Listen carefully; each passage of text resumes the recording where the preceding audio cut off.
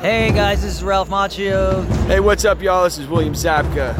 You're listening to Cobra Kai Companion, the podcast.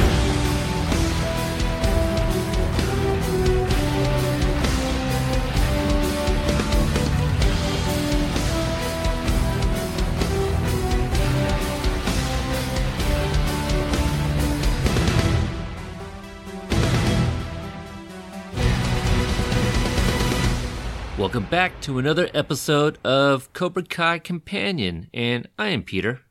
And I'm Tom. And we're here for another episode review of Cobra Kai, this one, episode 7 of season 2, Lull. So, Tom, how you been? It's been a while. Doing really well. Had some car issues, been working a lot of hours at the office, but still making time for a little bit of fun here and there. Oh, that's really good to hear. On the podcast front, just to throw it out to our listeners too, if you guys missed it, we released a couple interviews, one with Gianni DiCenzo and one with Vanessa Rubio. So check that out if you guys want to hear some behind-the-scenes tidbits. They were a lot of fun to speak with. We have 3 interviews also recorded at this point. We are trying to finish up or wrap up our season 2 review, but these interviews, we're trying to schedule them and record them, as the cast becomes available, because they're starting to get ready for season 3, which at the time of this recording earlier today, John Hurwitz had a Q&A and said that they had just finished up writing season 3 and they will be heading to Atlanta pretty soon. Nice. Yeah. So, we are going to be in a bit of a lull, before season 3 starts shooting. You like that? You see what I did? Lull. I see what you did Lull. there. That's the title Very of this episode. clever. Thank you. So, lull, Kreese does mention what it means. But just to pull up the Merriam-Webster definition of lull, it says a temporary calm before or during a storm. So something is to come, and this episode is kind of the precursor to that, I would say. Yeah, I always kind of looked at it as a chessboard, and clearly the pieces are being set up for a play. Absolutely. In this episode, both dojos are doing some training and preparing for what perhaps may be coming. So as we do with every episode, we have Amy S. providing us with the episode summary, and she writes, Daniel continues to neglect Amanda and the dealership in favor of focusing on his training. Kreese shows up in Mr. Miyagi's backyard to threaten Daniel and his students, inspiring a subtle change in his teaching methods. Johnny returns from Tommy's funeral to find that Kreese has insinuated himself even further into Cobra Kai and his students' lives. During a training exercise orchestrated by Kreese, Miguel learns who vandalized the rival dojo. Johnny sees a side of Miguel that worries him and, as a result, stands up to Kreese and tells him he needs to leave Cobra Kai. At the LaRusso house, Sam and Robbie grow closer.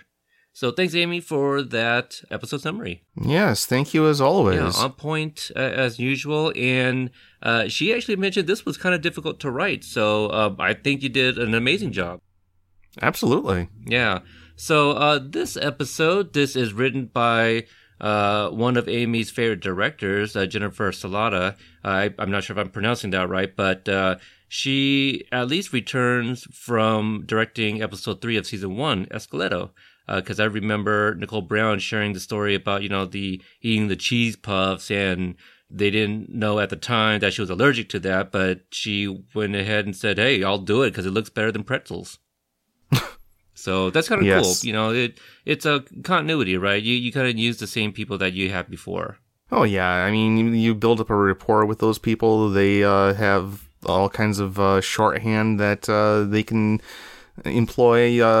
Definitely. If you got a working team, keep it together. We often, bring up Breaking Bad, make comparisons with the show and Breaking Bad, the level of writing and things of that nature. But Breaking Bad has a great team of writers and directors, and each and one of them are kind of known for like their thing, right? Mm-hmm. So like, I'm blanking on her name. Michelle McCormick? Thank you. Oh gosh, yeah. Originally she was going to direct Wonder Woman. And I go, Yeah. hell yeah, I couldn't think of anybody better, but she eventually dropped out for whatever reasons, but she was known for her action sequences.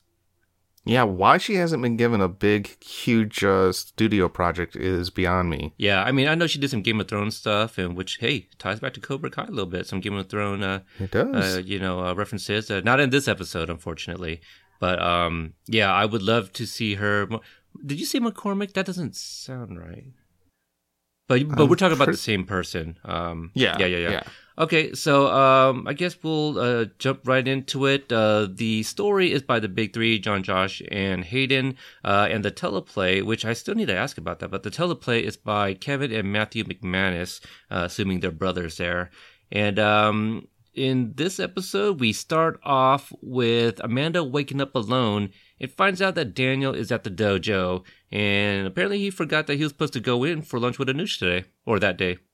Yeah, it's just continuing his downward trend where he's neglecting everything except for that dojo. That dojo has pretty much consumed his life at this point. Yeah, balance is not his thing right now, right?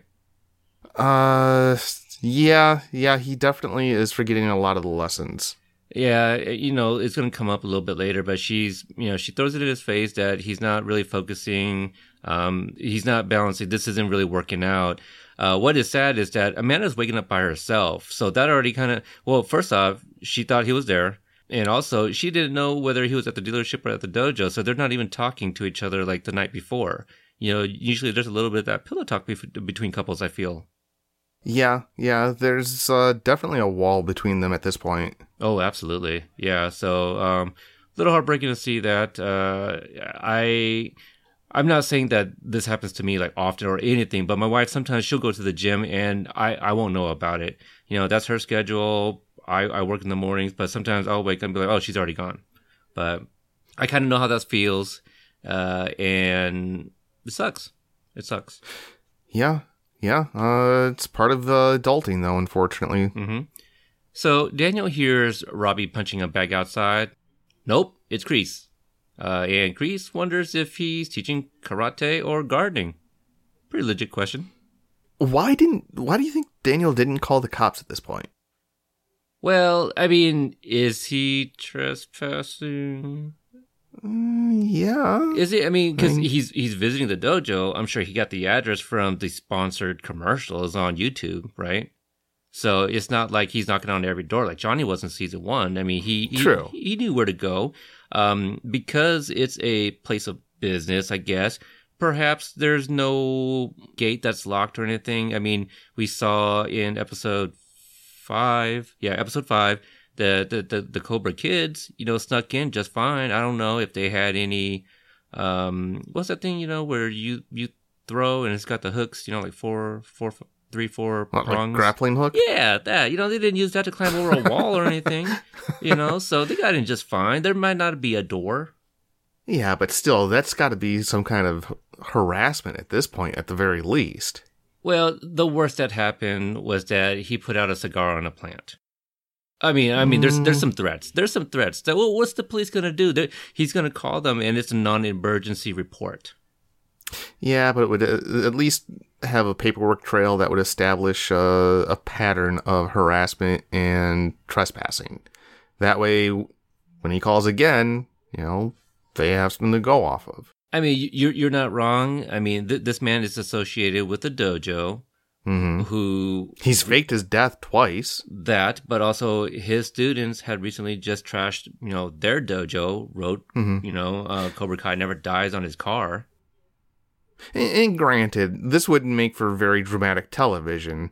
I'm just kind of thinking out loud here. Oh, absolutely. Yeah, no, I agree. But what do you think about this talk here about? Kreese is there to thank him for taking the weakest soldiers from their ranks. He's not entirely wrong, I guess. I mean, they're more of the newer students, really. Actually, the thing that I really kind of picked up on in this scene was the stuff that Kreese didn't say.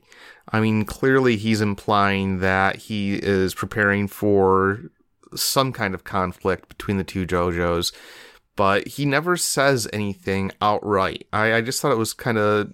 You could tell that this was a scene that both actors had a chance to really sink their teeth into. You know what I mean? Oh, sure. Yeah, I mean, you're absolutely right. Daniel is the one who's like soldiers, these are kids, and war is brought up, and that's where Kreese says, well, peace is the lull between battles. And so you're right. And I remember where, was it the second episode? Was it the first or second episode? It was when they went to go get a couple tall boys.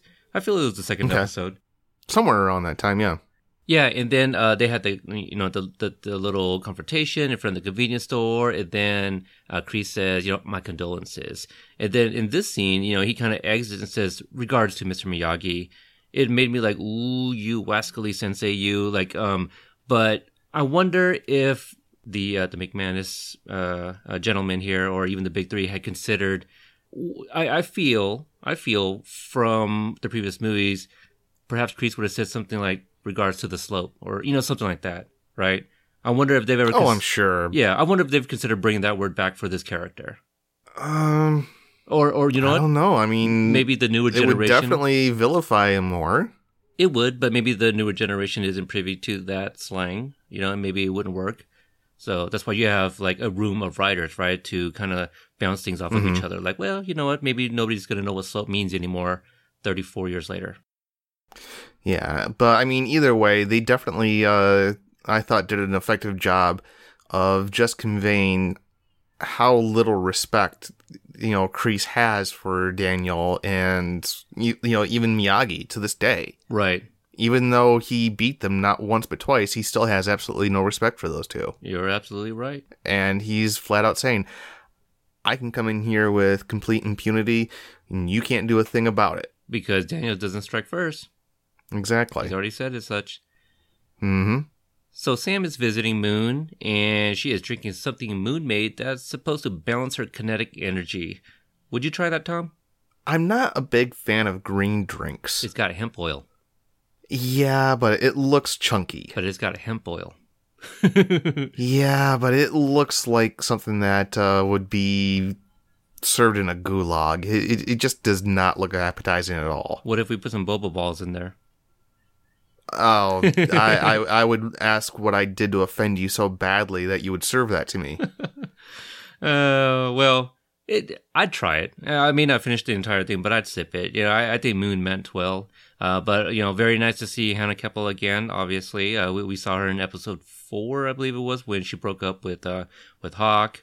So, pretty good scene here between her and Mary Mauser. Well, I guess Sam and Moon. But this is where Moon kind of deduces or just finds out that Sam has a crush on Robbie. Yeah, even if she isn't really ready to admit it to herself yet, it's pretty obvious. Pretty obvious. If Moon, figures it out, other people are probably talking about it too. Mm-hmm. And I thought this was kind of a nice little drop. Moon says that her mom's therapist says that you can't hide from your heart. So I wonder if we'll ever get like a little backstory on her mom. I don't know if she has both parents or what, but that'd be interesting to see. It would be fun. I've always really enjoyed the character. But in a show this size with so many characters, unfortunately, sometimes you gotta put some of your favorites in the back seat. Yeah. Did you ever see, what is that movie? It's got Ashton Kutcher and Mila Kunis. What was that? Was that Friends with Benefits, or was that the Justin Timberlake one? No. I know what you're talking about. It's something along those lines. I forget which one it was. It actually might be Friends with Benefits, but maybe it was Justin Timberlake and Mila Kunis. That's what it was. Justin Timberlake and Mila Kunis. No, I don't know. I know that Natalie Portman had a similar movie. Right, that one was with Ashton Kutcher. Mila Kunis was with Justin Timberlake. I did that for original remake compared to two movies because they came out at the same time and basically about the same thing. But whichever movie it was, might have been Natalie Portman's mom. I don't know the actress's name, but somebody who played one of the Natalie Portman's or Mila Kunis' mom, I think she would be great for Moon's mom. Which this doesn't mean anything because I don't have any names and can't remember the right damn movie. But That lady who was in that thing. In that movie. You know what I'm talking about? With that actor and that actress. And it's a rom-com. Somebody knows exactly what I'm talking about, but I feel that actress would be, or at least that character could be like Moon's mom too. But that's pretty much it. Really brief scene.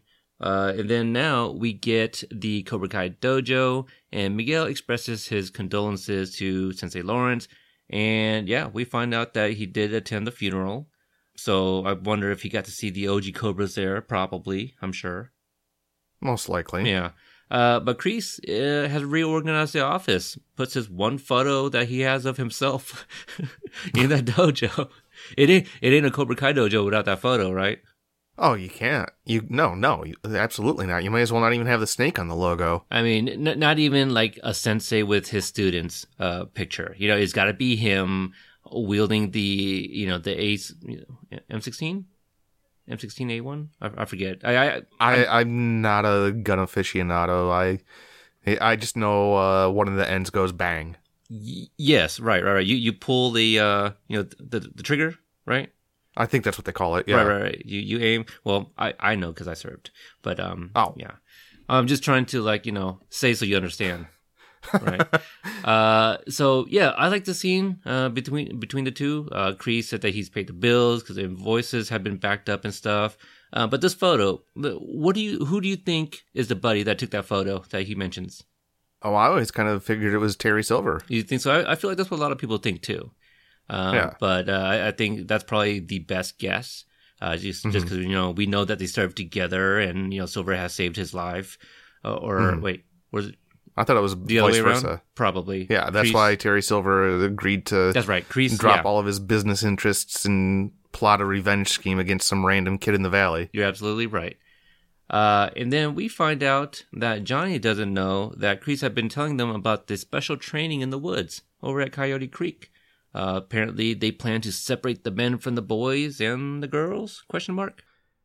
Yeah, I mean, this was one of those episodes where I was just feeling kind of frustrated because you want to just yell at Johnny, and tell him to wake up. It's obvious that he's, being subjected to alpha moves by Kreese, but he's just too nice to see it at this point, I think. Oh, absolutely. Or at least too nice to do anything about it. Yeah, I mean, well, he doesn't think the kids are ready, but, he looks at Miguel, who's like, oh, come on, he really wants to prove to, Johnny that, that they can indeed do whatever it is that they're going to do at Coyote Creek. So obviously it's something that Kreese has done with his students in the past. So, Johnny knows what it is. But Kreese says, hey, you know what? We're going to go when Sensei Lawrence says, when everybody's good and ready to go, basically. Right? So he's putting it on the burden on him. And so obviously that's why the kids are like, oh, come on. So he kind of feels like he has to say yes, right? He doesn't want to let his students down.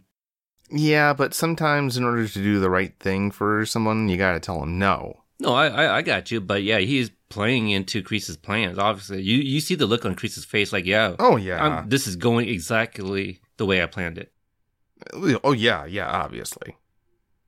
So we go back to Miyagi-Do dojo. It's an extremely hot day. I mean, later we're going to find out that it's 100 degrees, which, I mean, I guess if there's a heat wave, that is going to be hot no matter, 100, whatever. But I've experienced 100 degree. I don't think it's that hot, but I guess when you're doing like karate or martial arts, or anything in the heat for a long duration of time, it'll get to you. Oh, yeah. I found out in my conversation with Gianni that apparently, I think this is the scene he was referring to, but that day it had been raining, so it's muddy all around them, and they had to pretend that it was really hot. Yeah, but I'd imagine it would still be really stupidly humid. Yeah, I don't remember if he said it was that or it was cold. Because remember, like every time, I feel like he might have said that it was cold.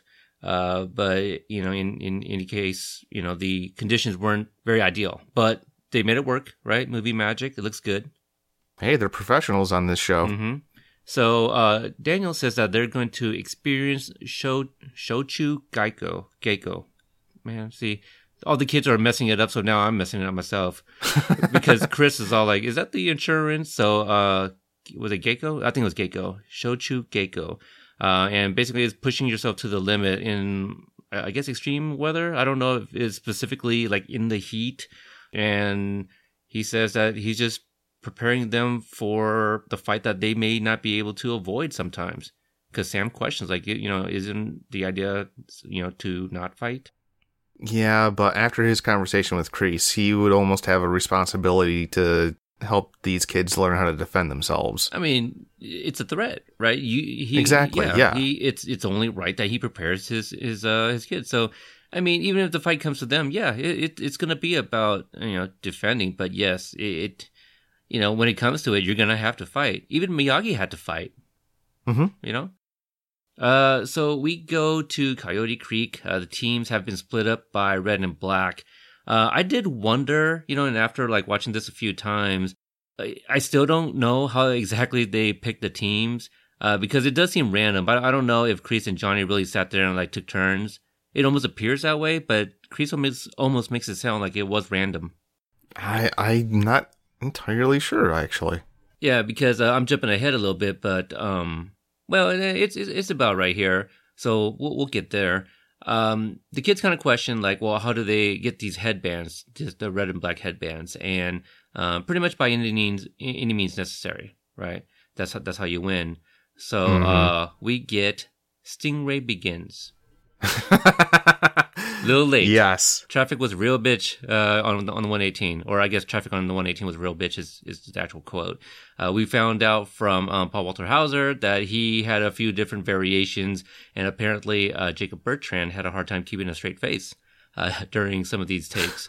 But yeah, what would you think of Stingray's new look here? I thought it was incredible. He just reminds me of the stereotypical, I don't want to say middle-aged person, but definitely somebody who's too old to be doing what he's doing and just doesn't realize that he's the age he is. He's got like a sense of arrested development where he can't accept the fact that he's not 16 anymore. Well, you know what? Badassery knows no age, or does not discriminate against age, sir. Okay, don't know if you know that. No expiration date on that bottle. That's is what right. You're saying. That is correct. But he's got the braided strand. I kind of misremembered. I thought it was 2 strands, but it's just the one. I mean, it does look like the stingray tail, that of the fish. Well, I was going to say, also, he has the styled goatee. Exactly. That you could tell he shaved. It's just so over the top, but it fits that character so well. Yeah, I mean, I love the name, right? I mean, it's a play on his Raymond, right? On his name. So I think it's awesome. I actually, as funny as the name is, I thought Johnny's reaction to it was priceless. Where he was like, yeah, whatever, Tubby. Chubbs, yeah. That's what it was, yeah. Yes. So yeah, great reaction, but I think that would be a great handle, for any type of gaming, whatever the case is. Stingray, I think is cool. Just, because my name is Peter, I don't know if there's anything where you can throw Peter at the end, like Stingray, Nothing that would be appropriate. Wow, Tom. Well, Peter Piper. That's you don't play pipes. What were you thinking I was saying? Yeah, that's where I was going. Get your mind out of the gutter, sir. We have children listening. Do we? Is that right? Okay. I know, probably. But stingrays themselves are common in coastal, tropical, and subtropical marine waters throughout the world. So, little interesting tidbit there. Another thing, real quick. Yeah. Aren't they largely docile? What's that? Where they aren't very aggressive. I mean, they have defense mechanisms, but they don't go out of their way to get into fights. Is it docile or docile? Well, tomato. Okay, good point. But I just thought that it was funny because he's trying to be badass, but he's naming himself after a very unbadass creature.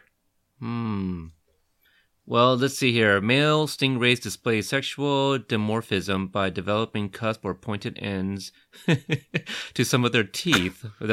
Teeth. During mating season, blah, blah, blah, blah, blah.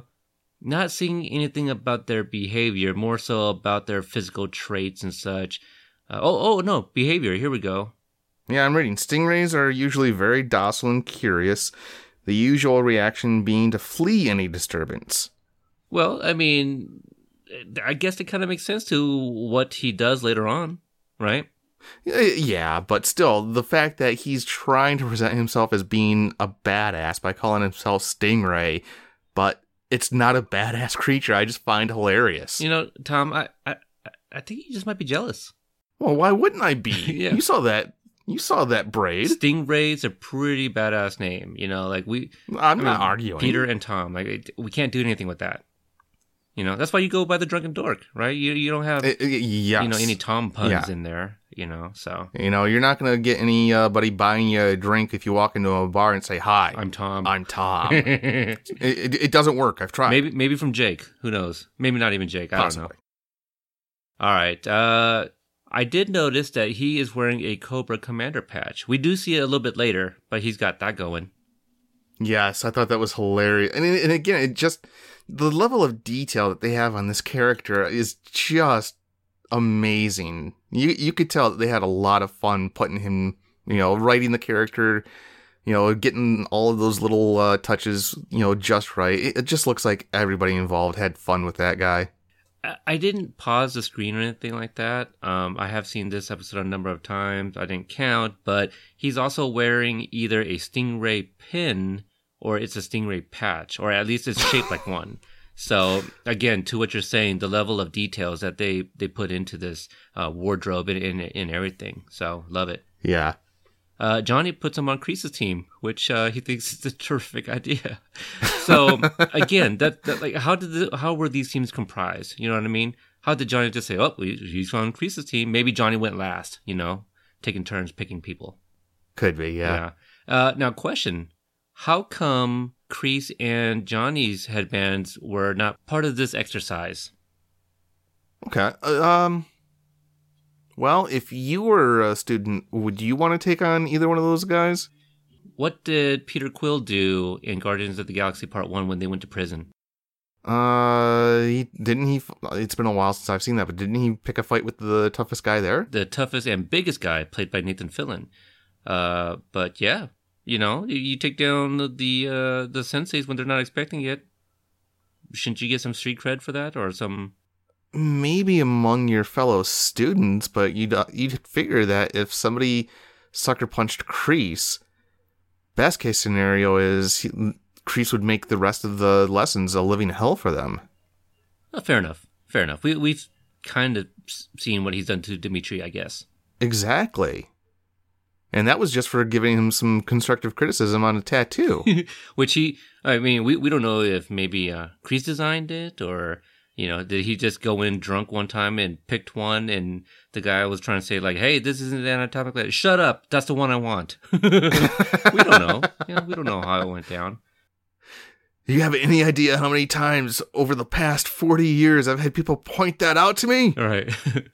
Yeah. We see, if they did the thing where we talked about, like, well, what if there were some promotional, like, webisodes that would drop every now and then, kind of like what they did, and I feel like I explained this. Actually, Breaking Bad did that, where they had like little mini episodes that they released only on their website. And didn't Marvel? Did you ever see those? I think Marvel kind of did that too. Marvel's done it too, yeah. And these aren't like the stingers. Like, didn't they do something for like Thor, where Coulson went to a convenience store or something? They did something with Coulson, but they also, I remember, had one with Ben Kingsley showing what life was like after he went to prison following the events of Iron Man 3 that I thought was hilarious. Did you? That was kind of like, all right, you guys were right, we were wrong, so they shot something new to please the fans. Yeah, but I got a kick out of it. Whatevs. We're going to get the real Mandarin in this new Yes, can't wait. Yeah. Cannot wait for that. Oh, let me say this, and then we'll move along. The actor Simu, I'm not sure if I'm pronouncing his name right, who's casted as this Shang Li. He woke up this morning to find an article written about him as the Chinese people think that he's not handsome enough to play this role. His own people. Do you believe that? Oh, that's bizarre, but it's very bizarre. I mean, what's crazy is I'm in this Asian group page on Facebook, and it's got like thousands of people from around the world. And he's in it. He shared that post, and we're all like, the fuck? He's in here? But, you know, he's a regular person, too, that just happened to have, you know, just been signed to a Marvel movie. But, yeah, you know, people are like, whoa, he's in here sharing things. But, yeah, that's crazy. But anyway, looking forward to that. Representation matters. Absolutely, it does. Yeah. So we get to Miyagi-Do, and Sam is in the middle here, which I thought was maybe, it's not the wheel technique, but she's definitely in a circle. I don't know if everyone's assigned a number, or is Daniel calling off, like, you know, the hour on a clock, and there's that was the impression I got. Okay, that's kind of what I thought too. But anyway, her and Robbie, they have this little moment. She actually, you know, gets him or something. You know, she's like, "I got you," and you know, it's all cute. Then Dimitri, who is not prepared, doesn't block a punch from Chris, and then gets swept off his feet, literally. I felt so bad for Dimitri in this episode. I really did. Yeah, I heard that Gianni DiCenzo surprised somebody, was one of the surprises in terms of picking up choreography and stuff. So really, that's awesome. Clue into a possible upcoming interview. So now we see Miguel and Tori take down one guy. Now, I don't know the character's name, but I don't know if it was a very bright idea to, you know, to try to sneak up on two people. You know, I mean, you're outnumbered there. Yeah.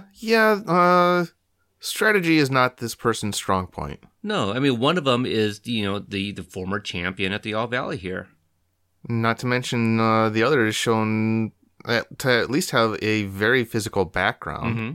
So, no, that was not the brightest move of the day. Yeah, well, he deserved to get killed then, I guess, to get his headband removed there. No mercy. That's what Miguel tells him. Absolutely. Huh?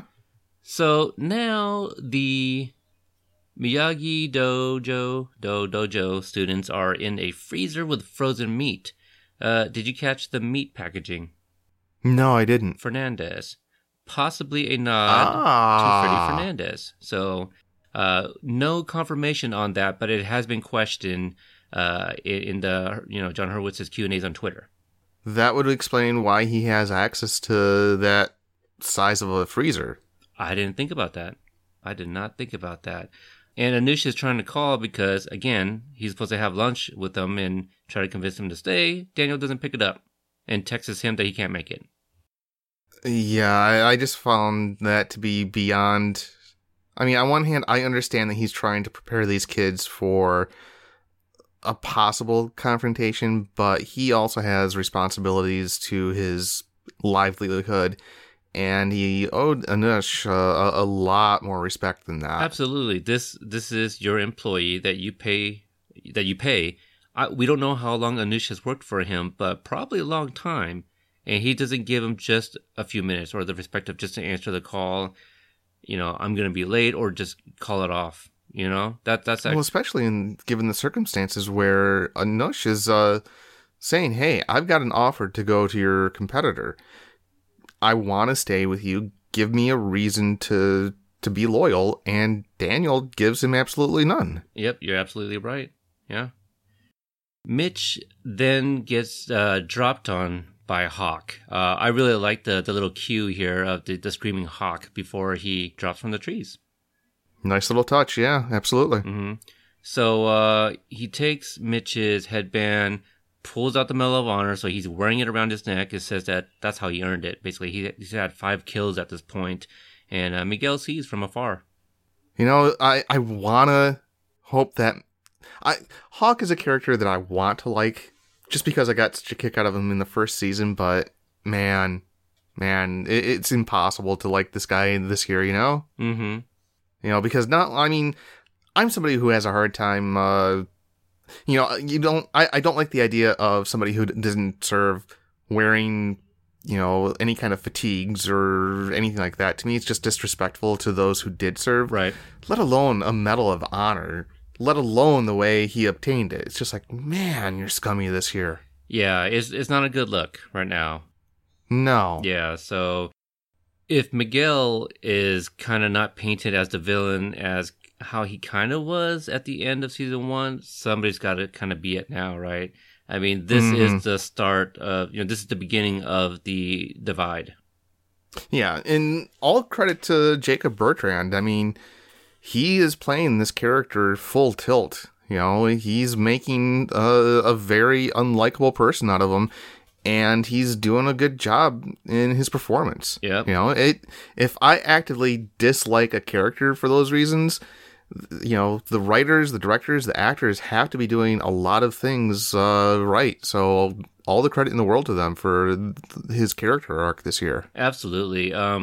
Yeah, Eli Hawk, we've seen all types of range and emotions throughout the season.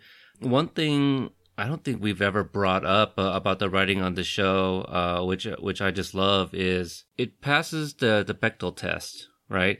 According to Wikipedia, it is a test that measures the representation of women in fiction. It asks whether a work features at least 2 women who talk to each other about something other than men. The requirement that the 2 women must be named is sometimes added. Whether it's, say, scenes between Samantha and Aisha, where they're just talking about the state of their relationship. They have really good examples of it. It's after the tournament, after Aisha loses, right? Exactly. So no, I mean, I don't want to put myself in any kind of position of knowledge, but I would think that this would pass that test. Absolutely, I think so. And that doesn't get brought up enough, in pop culture, whether it's movies or TV show. No, it doesn't. So in the freezer, Daniel's talking about how being in the cold, kind of heightens your senses, and you're able to anticipate moves. So Sam and Robbie go up, and what do you think about the style of the way this is being seen, where it's kind of slow mo, and I think it really gives us an actual visual of whoever's in the center able to anticipate these moves. I thought it was very well put together. I thought the editing was really great. I just thought it was a fun scene to sit back and watch. I think so too.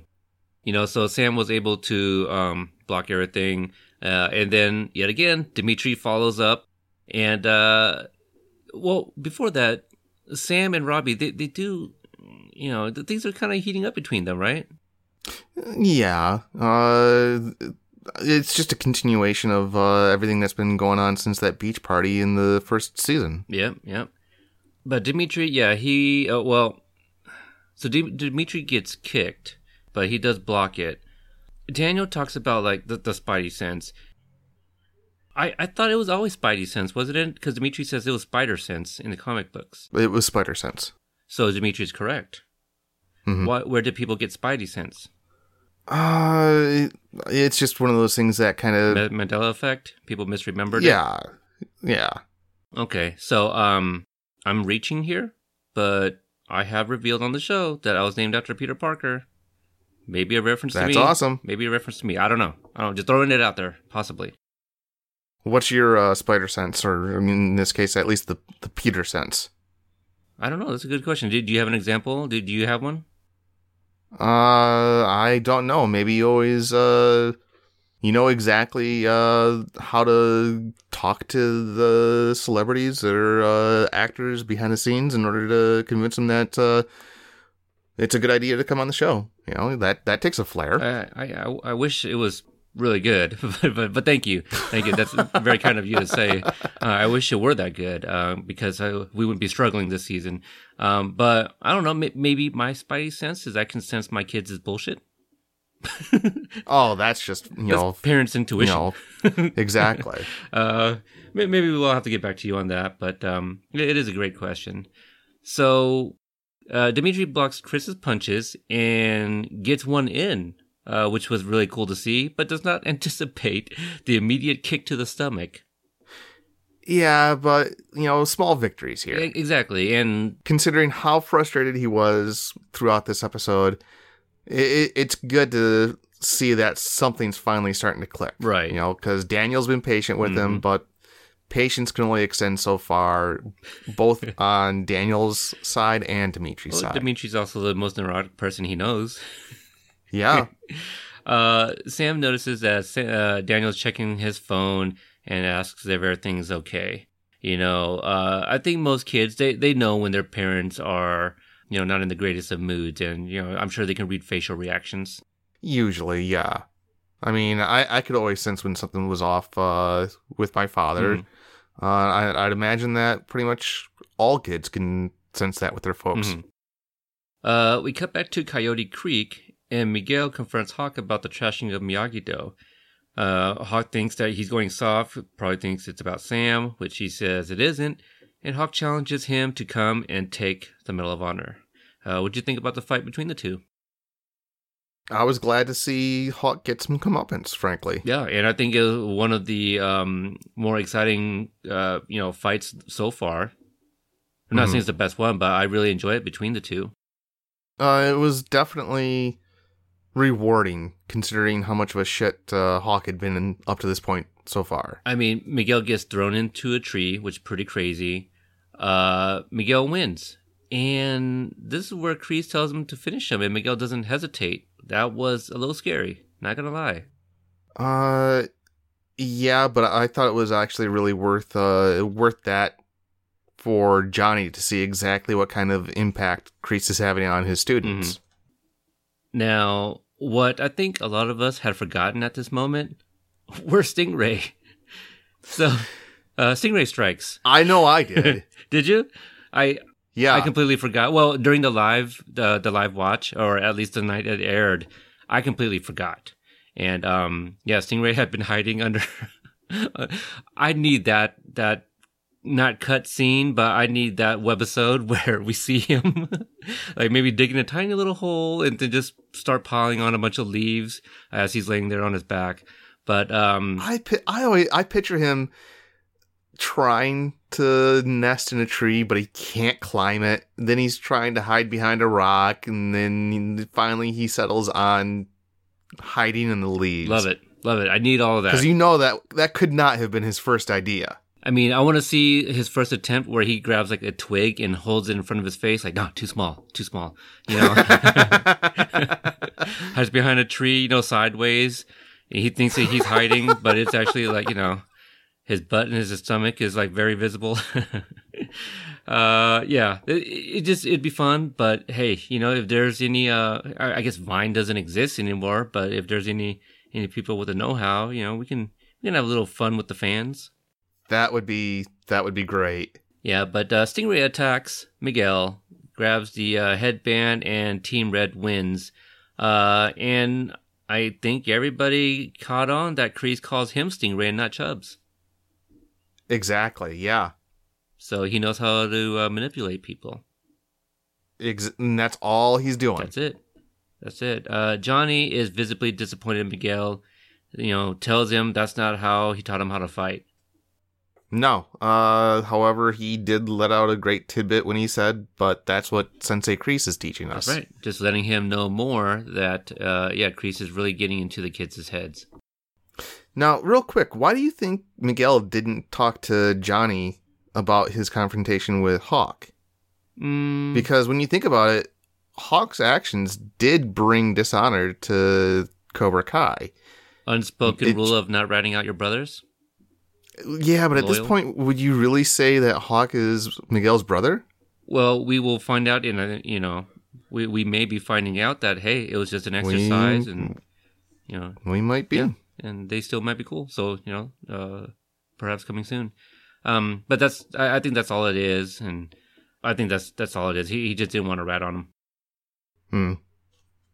And also, possibly a little selfishly on his side, that, he wants to make it right and perhaps get some brownie points with Sam. Yeah, that's very true. Mm-hmm. So Sam visits Robbie in his chic home dojo, and they share a moment. Sam is questioned which exercise she liked earlier, and she prefers room temp, because Robbie asked if she liked the cold or the heat, and Robbie likes the heat. Little innuendo, perhaps. It's a very teenage boy thing to say. Well, I am writing that down. Likes the heat. Period. All right. I like that. That is smooth. Let me know how that works. I like that. It is smooth stuff. Yeah, it's cute, you know. Yeah, this is something for the for the people their age, or the people the age of these characters. I like it. In season 1, I mentioned I'm a fan of Sam. Hey, She's. we all got our things, sir. I'm not saying she's my thing. Like, she's a. No, we mentioned no. she seems like a great daughter to have. She does, yes. I hope that sounded okay. All right, so Daniel goes to the dealership and finds out that Anush gave his notice. You, Tom Cole, offered a higher title. Amanda is telling him that he's losing his balance and that all summer she's been feeling alone. And that makes me sad because it sounds like they have not communicating, which is what makes relationship, work. It's not Crumble, the thing, yeah. but you got to talk things out. Exactly. Even if it's just, hey, how was your day? Yeah. So, she throws it back at him because he's like, I'm just focusing on giving the kids a chance to defend themselves. And she's pointing out that he's losing focus on her, basically, on them. Well, not just them, but their livelihood. Mm-hmm. I mean, if She's running that the dealership goes under, herself. they're in, Yeah. if things get much worse, they're looking at serious trouble. Mm-hmm. Miguel goes to return the Medal of Honor at the LaRusso's house, and Robbie answers the door. Miguel says that he had no part in it and wants to apologize, and they're not all assholes. Robbie tells Sam that it was nobody and holds onto the medal for himself. What'd you think about that? Kind of a dick move on Robbie's part. Is it justified for what Cobra Kai did to the dojo? But at this point, it's not necessarily about Cobra Kai versus Miyagi-Do. It's about Robbie and Miguel Miguel. trying to do the right thing. Right, and obviously Robbie has these feelings for Sam, and he probably thinks that if, he told her the truth, that she might think that, hey, Miguel's not so bad, right? Or maybe he could give her the medal and say that he got it back himself. Something tells me that might not happen. I would hope not, but it looked like it crossed his mind. Possibly, or just, a little cock blocking. Oh, definitely. That was definitely involved. Mm-hmm. And they sneak a kiss. Things are... Johnny goes to see Kreese in the office, and my, this scene, I tell you. He goes to Kreese. It had been building for a while. Yeah, it's been. Wants to break it off with him. Yep. Sorry, just not working out, pal. Yeah, it says Cobra Kai needs to change, and Johnny says, that his methods, it didn't work back then, and it's not going to work now, basically, and tries to tell him, like, the difference between no mercy and no honor. This is just a really well-written scene, and, like, any of the note-taking I took down, it's not doing it justice at all. Oh, no. Not that you're not doing it justice, but I'm definitely agreeing with you. I mean, this was a meaty scene. It showed just how far Johnny has developed as a person. Mm-hmm. When you compare what he's saying in this office to the way he acted at the beginning of the first episode, let alone when you compare him in his 80s heyday, he's definitely matured significantly. Yeah. That's the key word, significantly. Because... whereas Kreese, he hasn't. He's still got the same attitude that he did back in 84. He still has the same failings that he did back in 84. And he's not interested at all in becoming a better person. Right. Johnny says that, basically it was a mistake from... I think it was, for bringing him in. And then he says that it was a mistake for backing off from LaRusso's challenge that he dropped in the middle of the dojo, which also kind of goes back to, like, something Kreese used to say about dropping a challenge. And then the damn line where he says, you're going to let your guard down, and that's going to leave you vulnerable. Very prophetic words. It really is. And now this is what I want to ask you. There's a point where Johnny says that, this is my dojo. Kreese is like, well, do you remember who started Cobra Kai and all these things? And, Johnny's like, well, these are my students. And then Kreese goes, you're still my student. Now, do you take that literal? Because what I'm getting at is that, like, Brianna always says that she really does believe that Kreese loves Johnny, which I don't think anybody disagrees. But do you think he sees Johnny more as a student or still as a surrogate son? And that's just something he said based off of something that Johnny just said. I think his actions are born partially out of love, but the way he views Johnny is he is dominant, Johnny is subservient to him, and he's still trying to teach him that. Okay. Yeah. I like that. I like that a lot. And Johnny tells him he doesn't want to see him in his dojo. And that's it. And I wanted more. You always leave you had to have known that wasn't going to be it. No. But, again, Mr. Voss Sanchez always says you always want them leaving. You want them leaving wanting more. Exactly. Yes. And I did. Now, again, I just love what wasn't said. There was a lot of subtext in this scene, but it was still very plainly out there, even though the dialogue didn't spell it out for you. I thought it was a very, very well-written, well-acted scene. Right. Yeah. No, I completely agree. Well delivered, well shot, well written, everything. I wonder if that's one that had, a number of takes, different dialogue, anything shortened, you know what I mean? You can tell that they definitely crafted this scene. No, I can't praise it enough. I thought it was great. Yeah, I agree. All right, so we have reached the point of our review where we are going to bring in Brianna for Brianna Uses Real Eggs. Love the title. I ever tell you about my first girlfriend? Hello, Brianna. How are you guys? Good. How are you doing? It's been a while since we heard your lovely voice on the pod. Aw, thank you. I know we did the Okinawa episode, but it's been some time, and everyone's busy and stuff. But yes, we are all excited to have you back for you and your real eggs. Oh man. Not very many of them. Not very many of them this time, unfortunately. Yeah, very just meaty dialogue, and some stunt choreography. Or choreography. I was just telling Peter that the thing I loved about this episode was the subtext. The things that aren't said, but are being plainly presented. Oh, there's a whole lot being said. Or not being said. For a guy that never shuts up, Daniel never actually says anything important. No. Or doesn't never say anything at all at some points. Yeah, or he just stands there and has this, kicked puppy dog look on his face when he really should be talking. And speaking of say something, do you have something you want to share real quick? People hate that video? What? Huh? 20% of the people who have watched it or have bothered to leave feedback on it one way or the other don't like it. Oh, good Lord. You can't disable the thumbs up, thumbs down?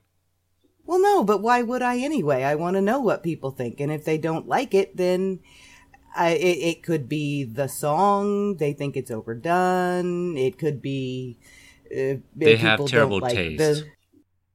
Or they don't like the storyline and they're like me and they don't want to cry when they're watching their OTP fall apart. I mean, but I guess I kind of did want to cry because I made myself cry. Yeah, I was near there. I told you. Yeah, I've made several people cry with that thing. See? So, but yes. I can't take credit for it because the ones actually making people cry are Great Big World, Christina Aguilera, Ralph Macchio, Courtney Henigler, and the Big Three. It has nothing to do with me. I just, slow-mode and set it to words. Well, right. We get what you're saying. But yes, yeah. Follow Brianna on social media and seek out this video between Daniel and Amanda.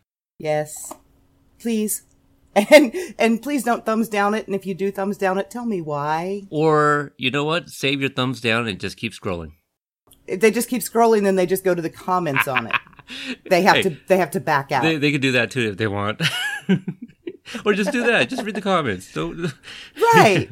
There you go. All right. So you said you got a few. Let's see what you got. I do have a few. The first one is not so much an Easter egg, just something really interesting. I noticed first scene of the episode, of course, is Amanda waking up in the empty bed. Big issue between her and Daniel through the whole episode. There are 0 pictures of Anthony on their bedside tables. I noticed that the trio, it's Daniel's, Amanda, and it's Sam. All, yep. Yeah. It's all Sam, Daniel, and Amanda. And for some reason, they have pictures of their daughter on their bedside tables, which is kind of strange. Like, I have a picture of my husband on mine, and once upon a time, he had a picture of me on his, but we lost it, moving and things like that. Normally, you don't have children's photos in your bedroom, at least in my experience. I would disagree with that. I mean, we don't need to get too far into, my marriage or anything, but, my wife has 2 kids with me, and on her phone is just a picture of the 7-year-old. So she doesn't even have, like, the picture of the 6-month-old on her phone, as the background. I would have thought that she'd put a photo of the 2 of them, on her background by now, but she hasn't. But we got pictures of the 7-year-old all over our bedroom. Really? Mm-hmm. Now, my mom had a picture of my brother, but it was an oil painting that was done when he was like 6 months old. So they paid a hell of a lot of money for that picture. And then my dad had also had one made of my mom in her wedding dress that matched it. Yeah. The 7-year-old who I dubbed Mr. Personality, there are pictures of him all over the house, because he is the first grandson. But also he's got like this poster of him that he won from school for reading like X amount of minutes for the school year. So they made a poster of him, and that's like out in the living room, just taped on the wall. So yeah, I think each family is different. I will admit I've got 5 kids, right? Mm-hmm. And Nerd Boy was the first grandson. He was our oldest child. He was our first son. First time parents, very young parents. I was 20 when he was born. So we have hundreds and hundreds and hundreds of pictures. We took him to Walmart and got his picture taken every 6 weeks. And then Mr. Universe came along, and there's a few less pictures. And then Mojo, and by the time the princess was born, it was like, whatever, we have another kid. Yeah. And, oh, no. You just, you don't keep up the photo schedule, mainly because by the time you've got 5 kids, that gets a little expensive. It does, but also it's a change of times. Like I remember, I have my parents rather, they have a big photo album of me growing up. And as I got to my teens, I took less and less photos with them or just of them in general. And then we had, camera phones and stuff like that, and people don't develop them as much anymore. So I think that's one. But to kind of tie it back or bring it back to Cobra Kai, perhaps, Anthony is always playing on the video games. Perhaps they just don't have a lot of pictures of him. That's possible. And he's at camp right now too, so... Right. Daniel relates much more to Sam than he does to Anthony, and that's obvious. Yes. And I think Amanda does too, to a certain extent. Anthony is kind of like my Mojo, where he's just off in his own little world with his video games and his nerd friends, and leave me alone kind of thing. Everyone's got them in their own, one in every family. Absolutely. Yep. Okay, first major big Easter egg is Kreese stepping out from behind the heavy bag, which of course is a little less over the top, no growling, but it's him jumping out, right, which scared the living crap out of Daniel when he was 16 years old, and it didn't do much different when he's 49. Yeah, he's having PSD flashbacks, perhaps. I would, of that man jumping out in front of me. Kreese has a line partway through this, and this is not really a callback. I think it's notable just for Daniel's reaction to it. And it's when he says, "We were all kids once." Oh, yeah. And Daniel's entire face changes. Like, for those few seconds, he is that kid again. And then he remembers that he's an adult and he's pissed off and he gets all puffed back up. When Kreese is talking to Johnny in the office, when Johnny walks in and finds out that Kreese is cleaned his office and moved everything around. He's talking about the unpaid bills and the backed up invoices, which at the beginning of Karate Kid 3, we saw Kreese picking up his unpaid bills off the floor, and he's got voicemails, and he had a stack of unpaid bills and backed up invoices himself. Right. And that leads into the discussion about the photo of him on the wall, which is another, I believe, mention of Terry Silver, talking about the buddy of mine that took that photo. And then before that, we had the war buddy that had offered him the job. And I'm pretty sure, whether we see him or not, whether he ever shows up on the show or not, I believe that that is him talking about Terry. I believe this is called Inception. Or I could be wrong. Laying the groundwork for a possible cameo if, should it happen. Right. You mean potential foreshadowing? Words. Inception to me is that goofy movie that I still don't understand. I love that movie. But, just kind of planting the seed in the event if they can ever get Terry Silver back. Right, that they've already mentioned him. He is canon Yes. in the Cobra Kai universe. Mm-hmm. When they're up on the mountain with the Cobra Kai kids, when Raymond... I will never call him by that nickname. When Raymond appears and gives his little speech, they start playing the song Quiver, which is the song that Hawk walked in to in season 1. And he gives the big speech, and the music is building and building and building, and Johnny goes, yeah, whatever, Chubbs, and the music just goes, meow. Yeah, a bit of a, yeah, I love that touch. I love that. But Stingray's badass. Raymond. Sting Raymond. Raymond is a character on the show. Okay, so it's 100 degrees outside. This is not necessarily an Easter egg at all. This is just me wondering. It's 100 degrees outside. The Miyagi-Do kids are all in shorts, tank tops, sitting under the tree, drinking the water, sweating like pigs. Why are the Cobra Kai kids on top of the mountain wearing jackets and sweatshirts? Because higher elevation's colder in the mountains? That's a really tall mountain. Yeah, well, they did show the elevation was like upwards of 3,400 feet. So I don't think it would be that big, like a 50 degree. Especially in California, I don't know anything about the topography. Is that the right term? There are mountains. Yes. I do know this from research. There are very tall mountains not that far from the San Fernando Valley. So and in Georgia, in late October, early November, the mountains would be really cold. How about this? Because of the exercise, it's actually more, to prevent scratches and such. Because they do need to capture the quote-unquote flag by any means necessary. So if Raymond was in shorts and a tank top hiding underneath, leaves, he could potentially end up like in Stand By Me and have leeches all over him. We don't know, right? You got to watch out for that poison ivy. That's what I was just gonna say. I could buy poison ivy, poison oak protection from the sun. Poison oak. They're in California, Part 3. right? Mm-hmm. Yeah, but they didn't mention it, so that doesn't count. We just know it.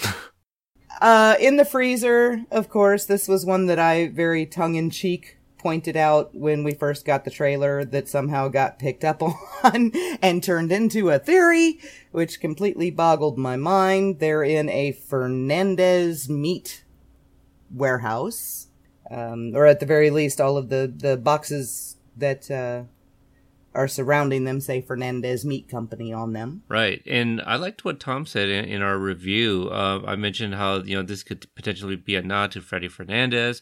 And Tom, you said something like, that would make sense, and possibly how maybe Daniel was able to gain access into this freezer.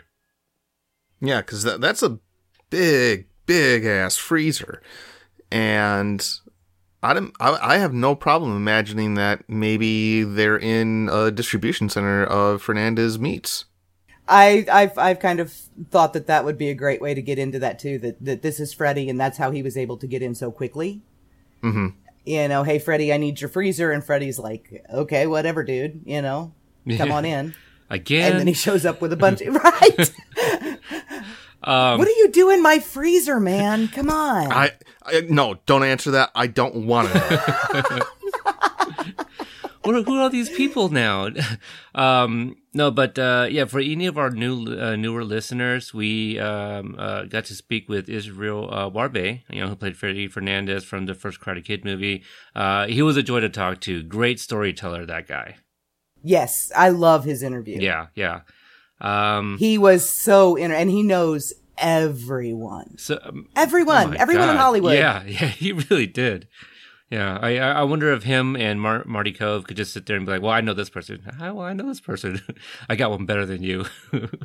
Right. And then in the freezer, when Dimitri finally has his big breakthrough against Chris, the music that's playing is Time Out, which is a season 1 song from the final fight between Robbie and Miguel. It's the big swell, as Robbie does the double-footed one-handed kick and kicks Miguel. Only here it does kind of the same thing that the music did with Raymond on the mountain. It doesn't fall off, though. It just stops.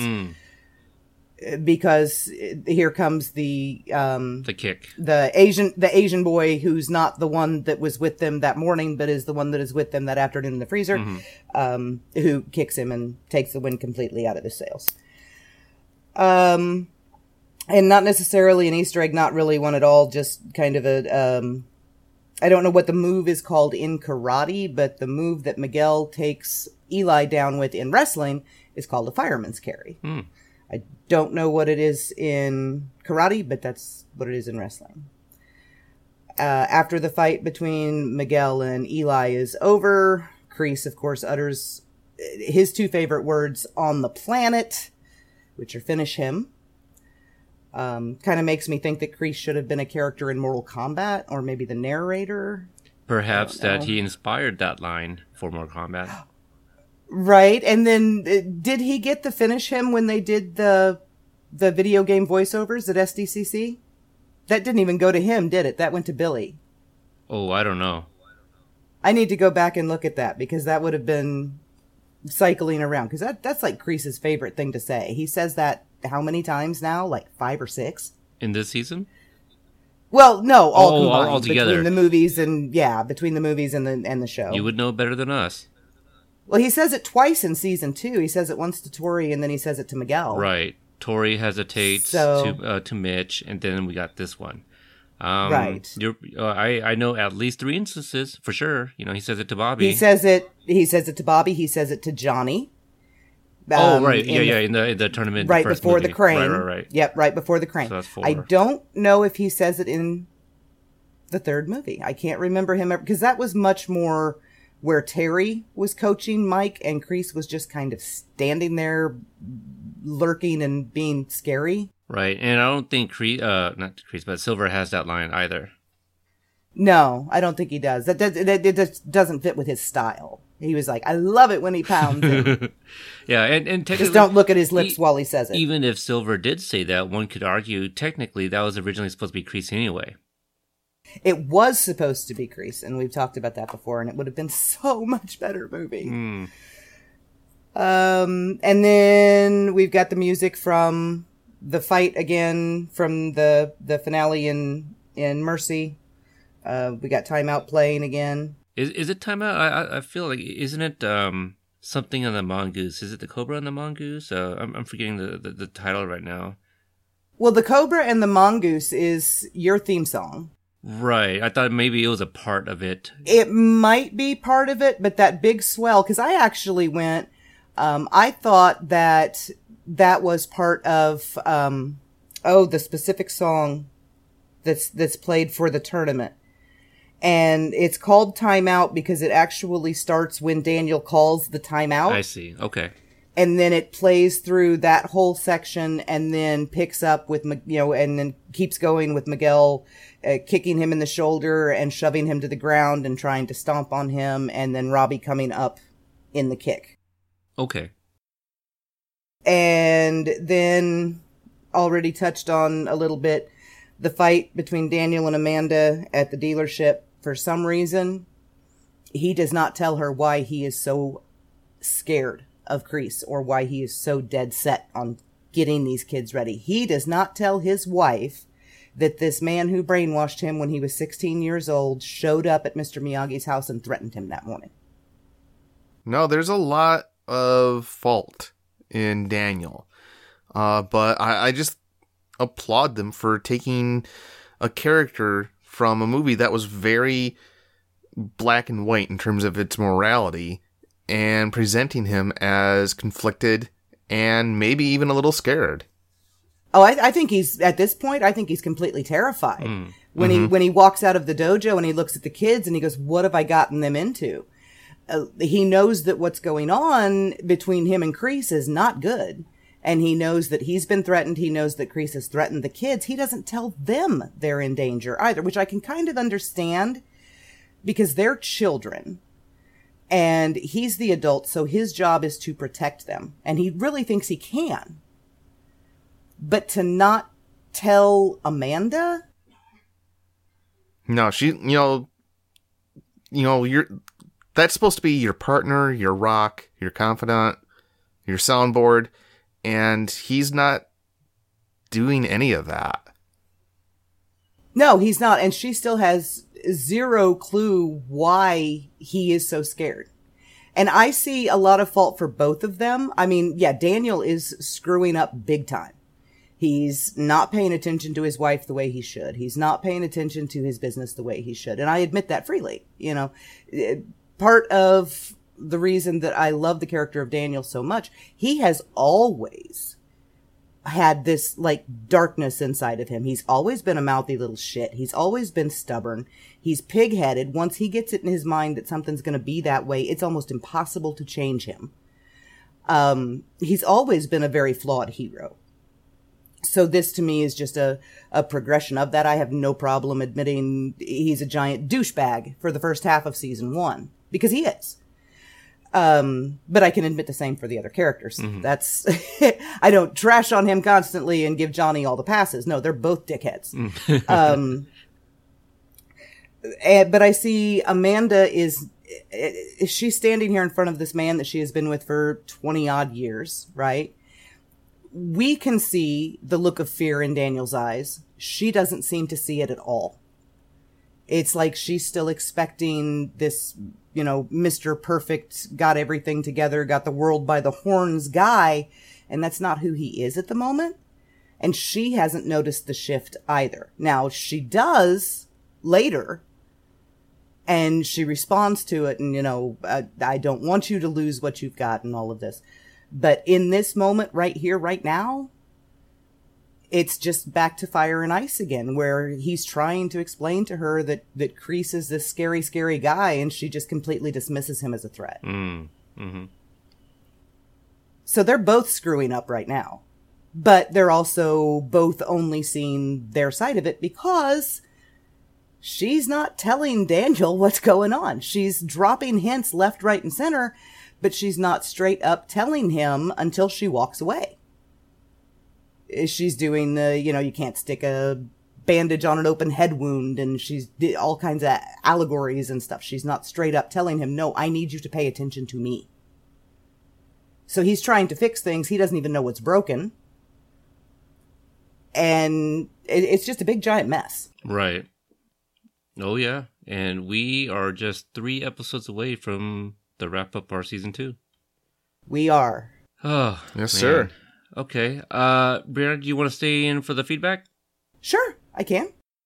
All right. So the feedback, I did not reach out to Twitter this time around. Schedule for everything has just been hectic. Trying to get these 2 on the call for the pod, is always a challenge already. So I just kept it with our amazing group page. And I'll take the first one. Tom, you take the next one. And then Brianna, you jump in third. Starting with Amy S. She says, I didn't realize how much this episode bums me out until I rewatched it today. I'm so proud of Miguel for taking the medal back and trusting it to Robbie, even though he shouldn't have, and of Johnny for standing up to Kreese. The rest is just such a damn bummer.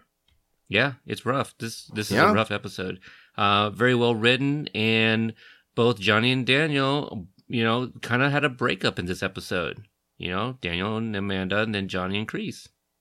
Yeah, that is actually a really nice way of looking at it, that those relationships are mirroring each other. Well, in some aspects anyway. That at the moment, they're maybe one of the most important people in their lives. Mm-hmm. Because he hasn't even gotten together with his girlfriend yet, so... Right. But the look on Johnny's face when he was throwing Kreese out was actually very painful to watch. He didn't want to be doing that. He wanted him to turn around and listen to him. I mean, these are grown-ass men, and Kreese looks like he was, ready to kind of plead. He's like, look. And Johnny's like, no, out. I don't want to hear it. And it's just kind of like, wow. I mean, this is his surrogate father, right? We know they love each other in some capacity, and, all types of feels. Right, and then he does stomp out like a pissed-off toddler. I mean, it's Kreese. Right. Kiara C. says, this episode emphasizes how much the teacher or the teachings we decide to follow can change our lives. Everyone has his own personality, but following the example of someone you esteem and trust, everything seems right to you. It's Johnny's story that repeats itself before his eyes, only this time he won't allow it. Sorry if I dwelt. Maybe I didn't understand anything, but that's what I felt. And she brings up some very, very good points. And ladies and gentlemen, if you guys don't know, Kiara is, one of our Italian group members. So she writes this in Italian and then Google translates it. Oh, wow. Yeah. But no, she's absolutely right. Johnny is seeing Miguel make a lot of the same mistakes that he himself made at that age, and he's doing his best to try to prevent that. Again, it just goes to show how much this character has grown since the series started, and it's really impressive. I think they call this an arc. I believe they do, yes, sir. Yes, they do. I agree with her. I think she hit the nail right on the head. The way he jumps forward when Miguel does kick Eli is he's trying to stop him, and almost like back to the scene in Ace Degenerate when he's clenching his fists trying to make himself stop what happened in the parking lot. Mm-hmm. So, here he is trying to stop himself from going down that road again and trying to stop Miguel from doing it at the same time. That's the way I took it anyway. And next is Natty. What calls my attention in this episode is the expression of the eyes. I mean, in general, but especially when Daniel is teaching. Already said this, but ugh, they are so inspiring. And Sam and Robbie's moment in the cold left me speechless. The way they highlighted their look and the breath was spectacular. I do have to say that 90% of what Ralph Macchio does in this episode is with his eyes.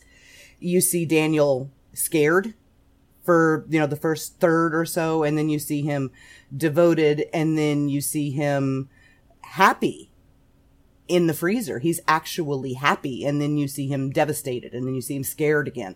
And it's all in his eyes. It's not even really in the sound of his voice or anything. It's all in his face. And Billy does the same thing with the look in his eyes when he's watching Kreese, when he's listening to Kreese, when he's watching the boys fight on the mountain, all of that. And the moment in the cold, it didn't really leave me speechless. I did like the way they did it. I liked all the regular speed, then slow motion, then regular speed, then slow motion. No, I was just saying in our review, again, the subtext. They trusted the actors to be able to convey things without saying it, and they also trusted the audience to be able to pick it up. I was just really, really impressed with watching this episode again for the first time in quite a while. Yeah, it's a good one. I mean, I've seen it multiple times, but I do really, really like that scene in the freezer. Absolutely. All right, I'll go ahead and take the next one. Let's see. Dorian T has a couple points that are brought up. One, the Coyote Creek fights were not only well choreographed, but beautifully shot. This is how martial arts should be shown on screen, Hollywood. And actually, yeah, I agree. I thought that the lighting definitely captured the atmosphere of walking in the woods. Mm-hmm. You could tell, even though, yeah, they were wearing long sleeves, long pants, you could tell that it was hot and exhausting, and I thought that they just conveyed it very well. Yeah, and the choreography, especially Eli and Miguel's fight, was up until this point, I think that actually kind of rivals the mall fight even for intensity, because absolutely there's that fine line between love and hate thing. These two love each other, but at the moment, not only are they enemies in the game, they are also enemies because Eli has stepped over a line that Miguel drew, and thought that he knew Eli well enough to know he would never do something like that, and then he did it, and then he bragged about it. Yeah. All right, so point number 2, the Daniel-Kreese confrontation was chilling. I did get the impression that Daniel wasn't afraid of Kreese anymore, but more so fearful of what he's doing to Johnny's students. I don't know. I got the feeling that a little part of him is always going to be at least slightly intimidated by Kreese. But more than that, he's thinking about what is going to happen to all the kids. Not just Johnny's students, but his students as well. Yeah, I definitely. I think there's always this part of him that is not just intimidated by Kreese, but is afraid of him. Because there is a lot of fear in his eyes. And in particular, the "we were all kids once" line. And just the look on his face, he's smiling when he comes out the door. And when he steps out from behind that heavy bag, it's like instantly back to the expression he had when he was 16 years old. It's like when he shifts back into that kid, he can't help but be afraid of him. He has to remind himself he's an adult now. And he is a threat. He's an active threat to all of these kids. He's a threat to Johnny. And I think Daniel is probably thinking about all of this. Number 3, speaking from experience and as a sensei, Daniel should only need to spend a max of 2, maybe 3 hours training his students, not an entire day. And I'm going to say this just as somebody who has 0 experience. I think the reason why he was going all day was inspired, at least partially, out of fear. He's trying to get these kids ready, and he doesn't know how much time he has to do it. Yeah, I mean, it's better to over-prepare than under-prepare. He doesn't know what Kreese or Cobra Kai at that has up their sleeves. Right, and we're back to, once again, that active threat to his kids, to his surrogate son, to his actual daughter, to Dimitri, who is, Dimitri may as well be him. His gift from Mr. Miyagi, the way I like to think of it. He cares about these kids, and he doesn't know when this is coming. He just knows it is. Yeah, and either way, he has a responsibility to his students. Right. Yeah, he does. And plus, Mr. Miyagi would drive, how many hours to take him to that lake, and they would spend the entire day doing everything. Yeah. Exactly. Also, just to throw this out, Dorian, congratulations on getting promoted to sensei.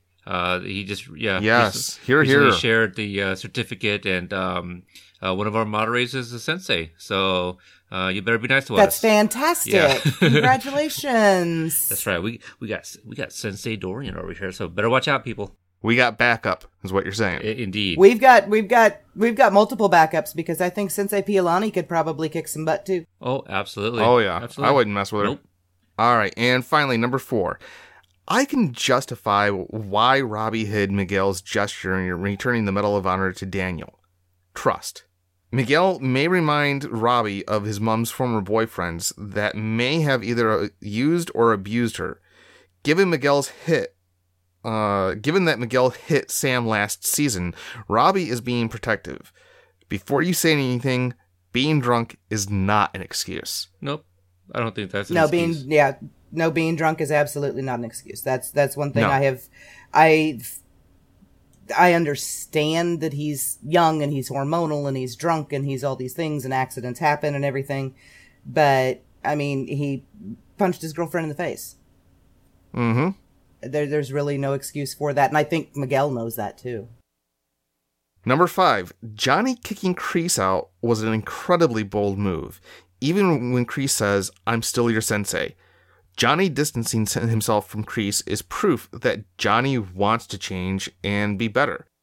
I don't know what else to add to that. I mean, that's something that I've been kind of trumpeting for this entire episode, this entire conversation. It shows that Johnny is doing his best to not repeat the same mistakes again. Cool sign. That's all I got to say. Yes, absolutely. His heart is 100% in the right place. Mm-hmm. Next, he says, the Cobra Kai kids not having their gis when Johnny returns is a disturbing foreshadow leading up to episode 10. I never really thought of it that way, but that's actually a really interesting point of view. It really is. Absolutely. Them fighting in street clothes. Mm-hmm. All right. Number 7, Stingray pulling a hawk by flipping the script had me laughing as Johnny dismisses it and the music falls flat. Hilarious.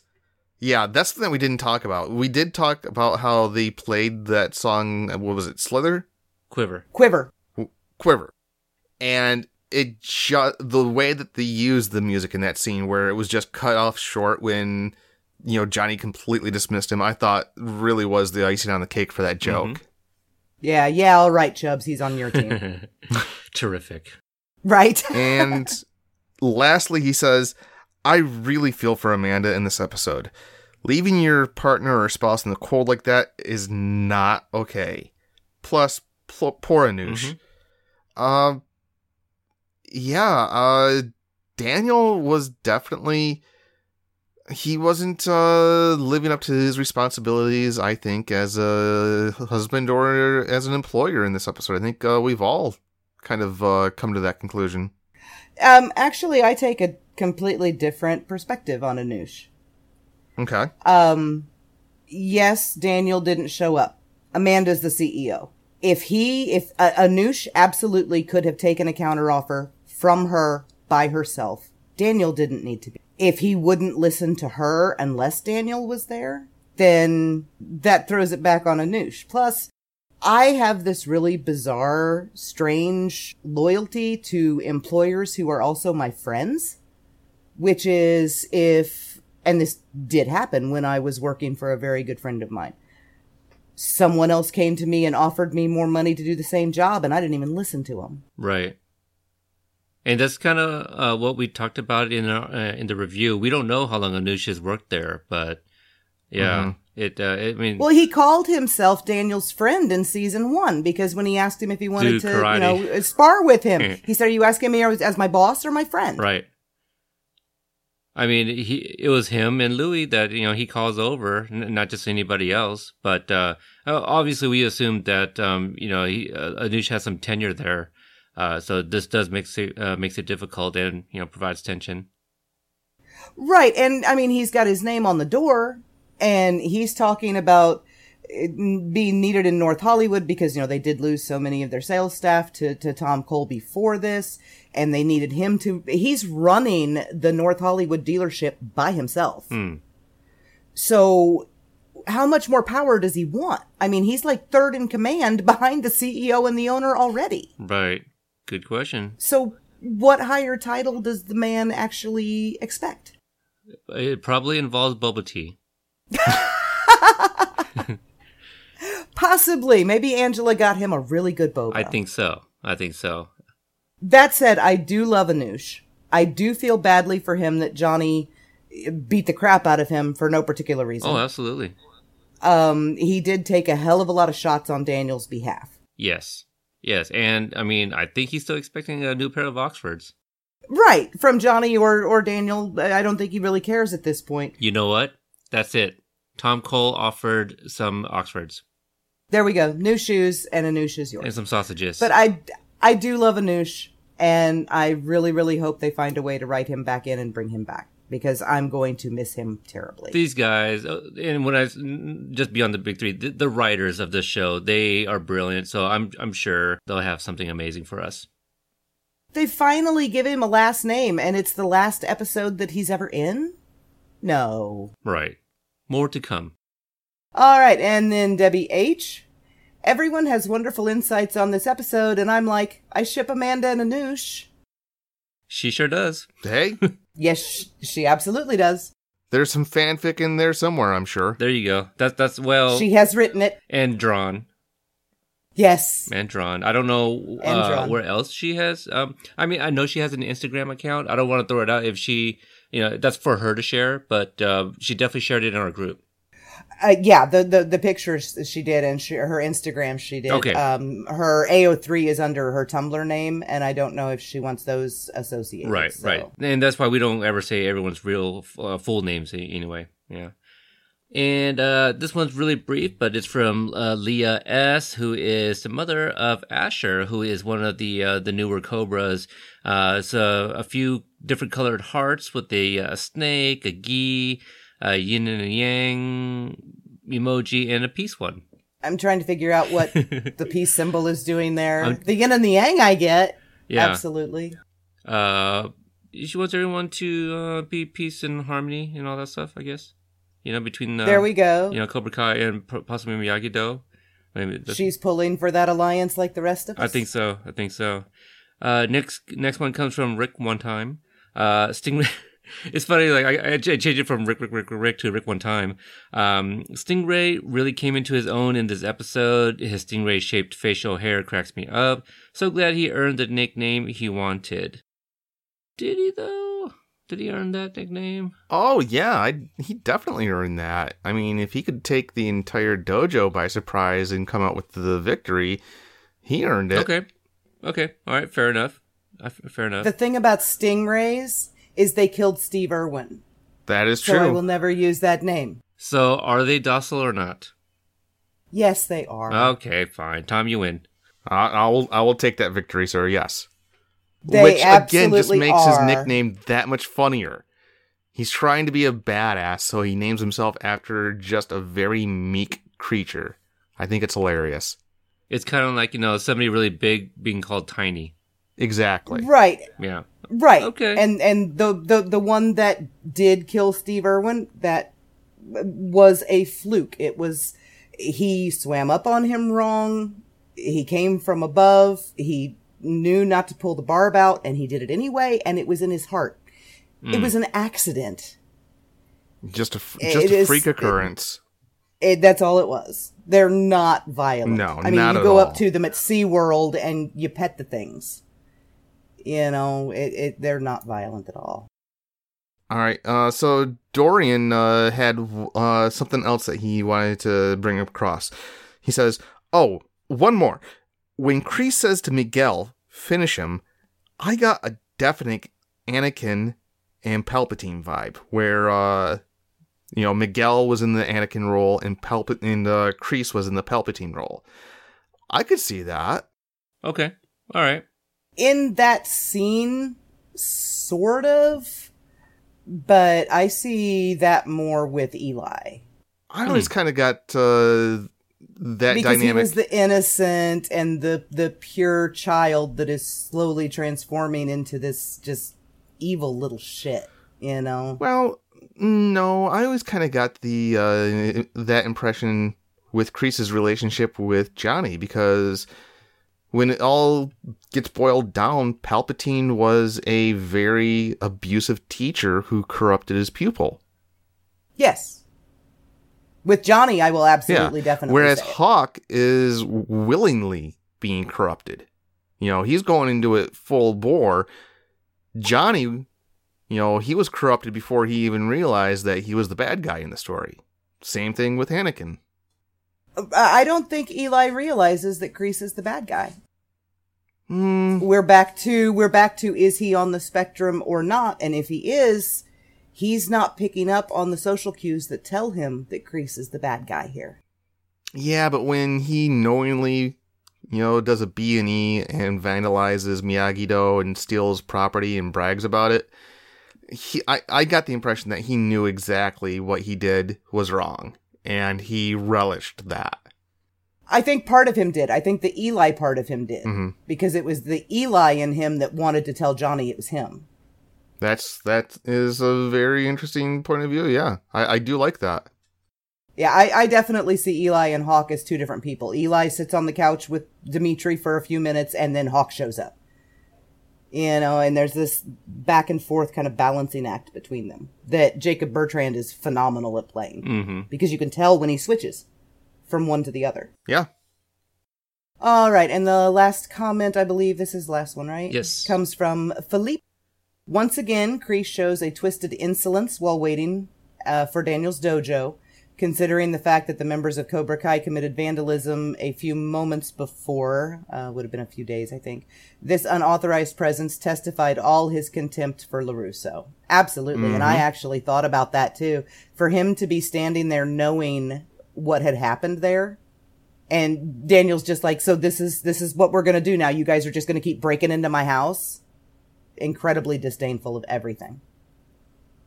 We can guess that the reason invoked for his visit was a pretext or a bogus reason. Obviously, his real reason was to intimidate him. Unquestionably. Obviously, was to deliver his threat. Asking him if his students will be ready for war confirms clearly that he transposes through his I can't pronounce this word.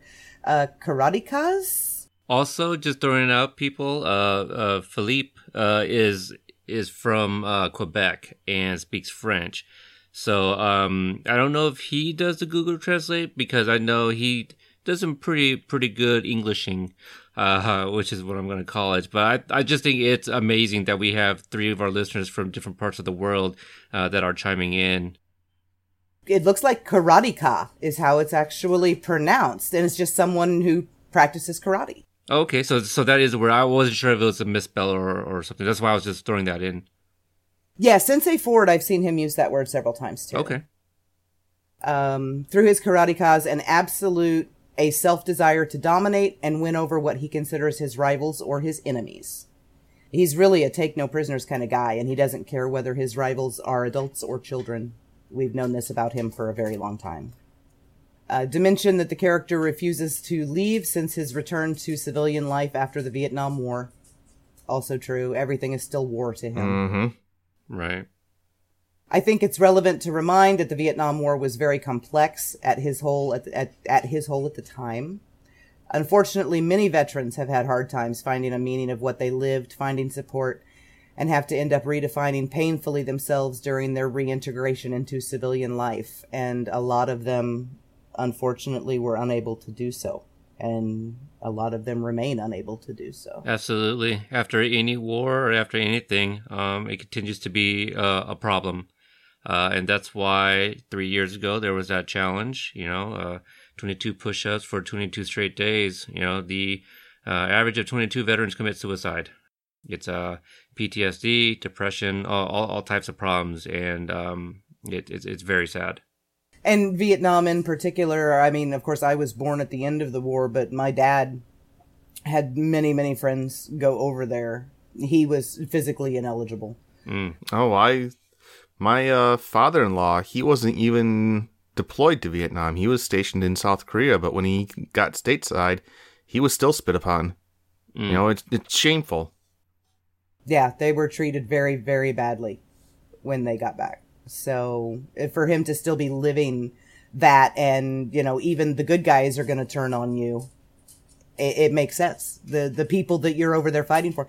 And that actually puts a whole new dimension on the thing with Johnny, because he thinks he's doing what he's doing for Johnny's sake. Prepare him, yeah. Much in the way that Daniel's trying to prepare his students, in a way, Kreese is trying to prepare his. But he's not the least bit surprised that his student turns on him. No. He expects it. No. Wow. It's kind of sad, really. That's like a whole different dimension to it. I mean, I still don't like the bastard. But yeah, when you look at it that way, where he's expecting the people that he's fighting for to turn on him, that's really kind of sad. Yeah. Wow. I'm still taking Johnny's side, and Kreese is still a piece of shit. But, what Kreese does, over the course of this franchise is not by any stretch of the imagination right. But if you try to look at it from his point of view and maybe show a little empathy, you can understand, if not necessarily agree with his actions. Right. Understand where they come from. There's an explanation. There's no excuse. Mm-hmm. Exactly. And Philippe says that it doesn't excuse Kreese's philosophy and the application he made of this sport, but it surely helps to understand the core spirit of the old Cobra Kai. Of course, Daniel's astonished at his term of war with reason. It illustrates that Kreese's personal vision of karate is derailed. Even Johnny will remind him that his personal vision is unreasonable and does not fit with what he's expecting from his students. All very, very good insights. Not just from Philippe, but from everyone. Thank you so much for the feedback, guys. Absolutely. Definitely gave some things to think about and makes this a much more interesting episode as a result. I think so. Yeah. Thank you to everybody. Just real quick, we actually have some reviews that I want to read, and then we'll close up this episode. So for those that maybe listen outside of the U.S., like Canada and all the other countries, Apple Podcast, for whatever reason, does not show your guys' reviews if you leave some. I was able to find, I think, 2 from Australia and 1 from Canada. So I like to read those real quick because some of these are actually a few months old. So if you live in a different country and have either sent us or a review or will leave us a review, please do a screenshot and email it to us so that way we can read it on the show. We'd love to share that with others. This one comes from Dosman88, Australia. This was left back in April. 5 stars. Cobra Kai Companion is tip-top. Having listened to Cobra Kai Companion for almost a year, hosts Tom and Peter deliver quality content about the Karate Kid universe. While I don't always agree with how they diss and berate Daniel LaRusso consistently... That's me. That's you. They are true fans of the series and can't wait for their season 2 reviews. So here they are, and hopefully you're enjoying them as we're putting them out. The next one comes from Canada. So I guess it's 2 Canada and 1 Australia. So first Canada is from Cobra Kai Dad. So shout out to Kevin C. 5 stars, the best around. If you only listen to one podcast about Cobra Kai Karate Kid, this is it. From insightful interviews with the cast to little-known facts about the franchise, they have got you covered. Kevin, Cobra Kai Dad. Thanks, Kevin. Thank you. Thank you very much. And that one was back in July, so just a little over a month ago. And a few days after that, this one was left by Manon Test from Canada. 5 stars, amazing podcast. My first choice for the Cobra Kai series and the Karate Kid universe. So thank you guys for leaving those reviews. These really help out. Even if we didn't see these international ones, that still puts us, a little bit further up in the rankings here when people search for Cobra Kai content.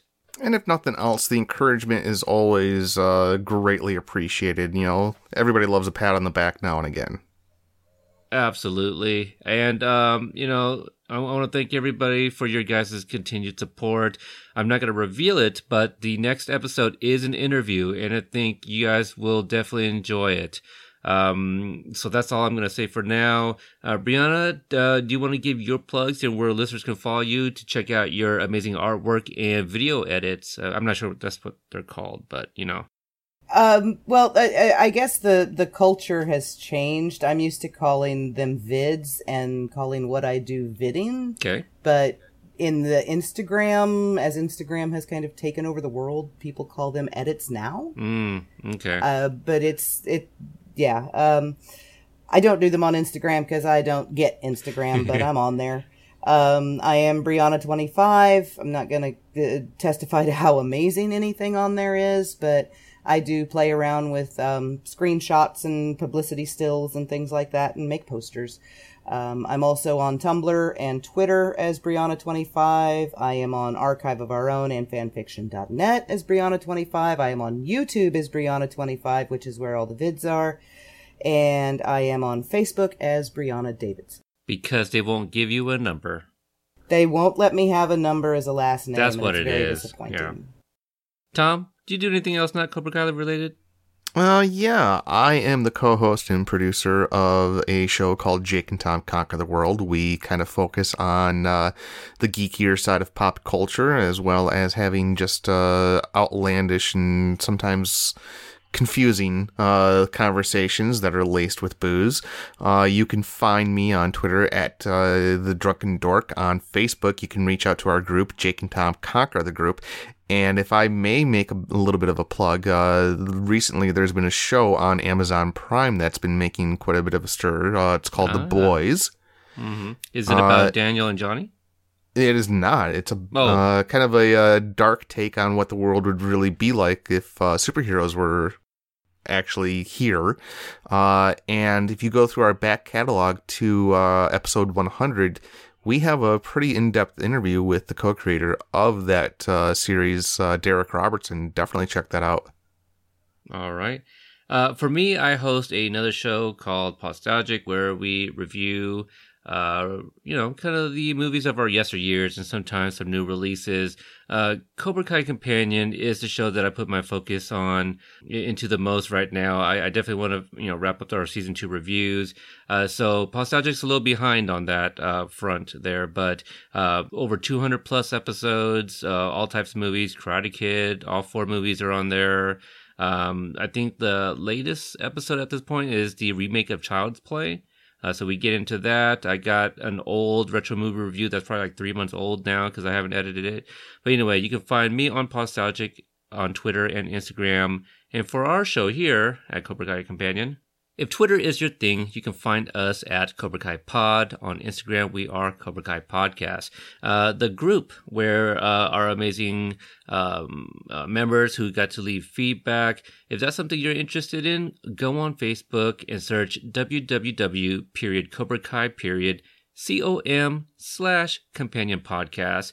The words period and slash are spelled out, and that is our group. You can copy and paste it from the show notes or click on the link. It's long, but maybe the people who aren't privy to why the title is the way it is, it keeps them out. So I guess I'd like to say that the people that get it are maybe more of the hardcore fans of the show. The show, as in the YouTube show, not the podcast. But I don't know. Anyway. You would have to be. Casual fans aren't going to pick up on that reference. Yes. So, yep, that's going to do it. Brianna, thanks again for providing us your real eggs. And, Thank you. Yep. So thanks for checking us out. And until next time, I've swim from places I didn't know I had pores.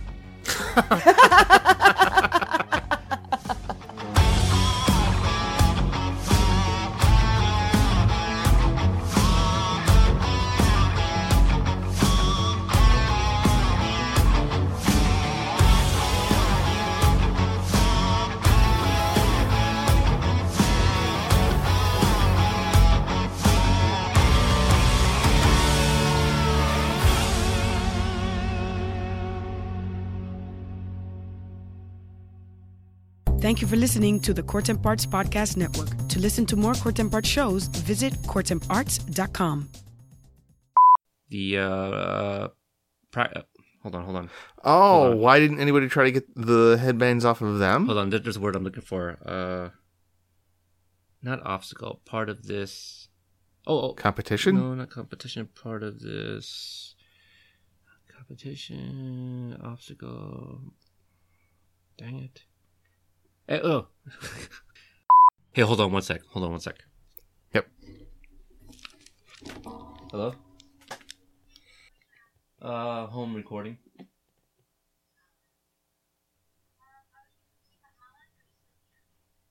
Up to you. I mean, I guess once I finish up here, I can just go over there.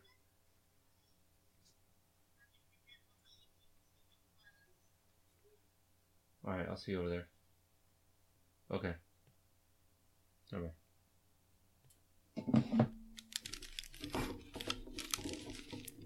Were you about to continue? Okay. No, sir. All right. Is this where I jump in with the next notes? I thought it was. Okay. All right. I hope I don't butcher this young lady's name. Apologies if I do. Kiara. Shiara C. Kiara. I am sorry. You want to say that again? All right. So Shiara C. Kiara. Dang it! Why can I get that? All right. So. And I think that's it. We're gonna close it out, and we'll see you guys next time. See ya. Bye. Hold on, I had one of those funny lines I completely forgot. Say it and sting it. Say it and sting it? Yeah, use it as a stinger. Say it anyway. We'll laugh. Oh. Well, now that you have expectations to live up to. Oh, damn.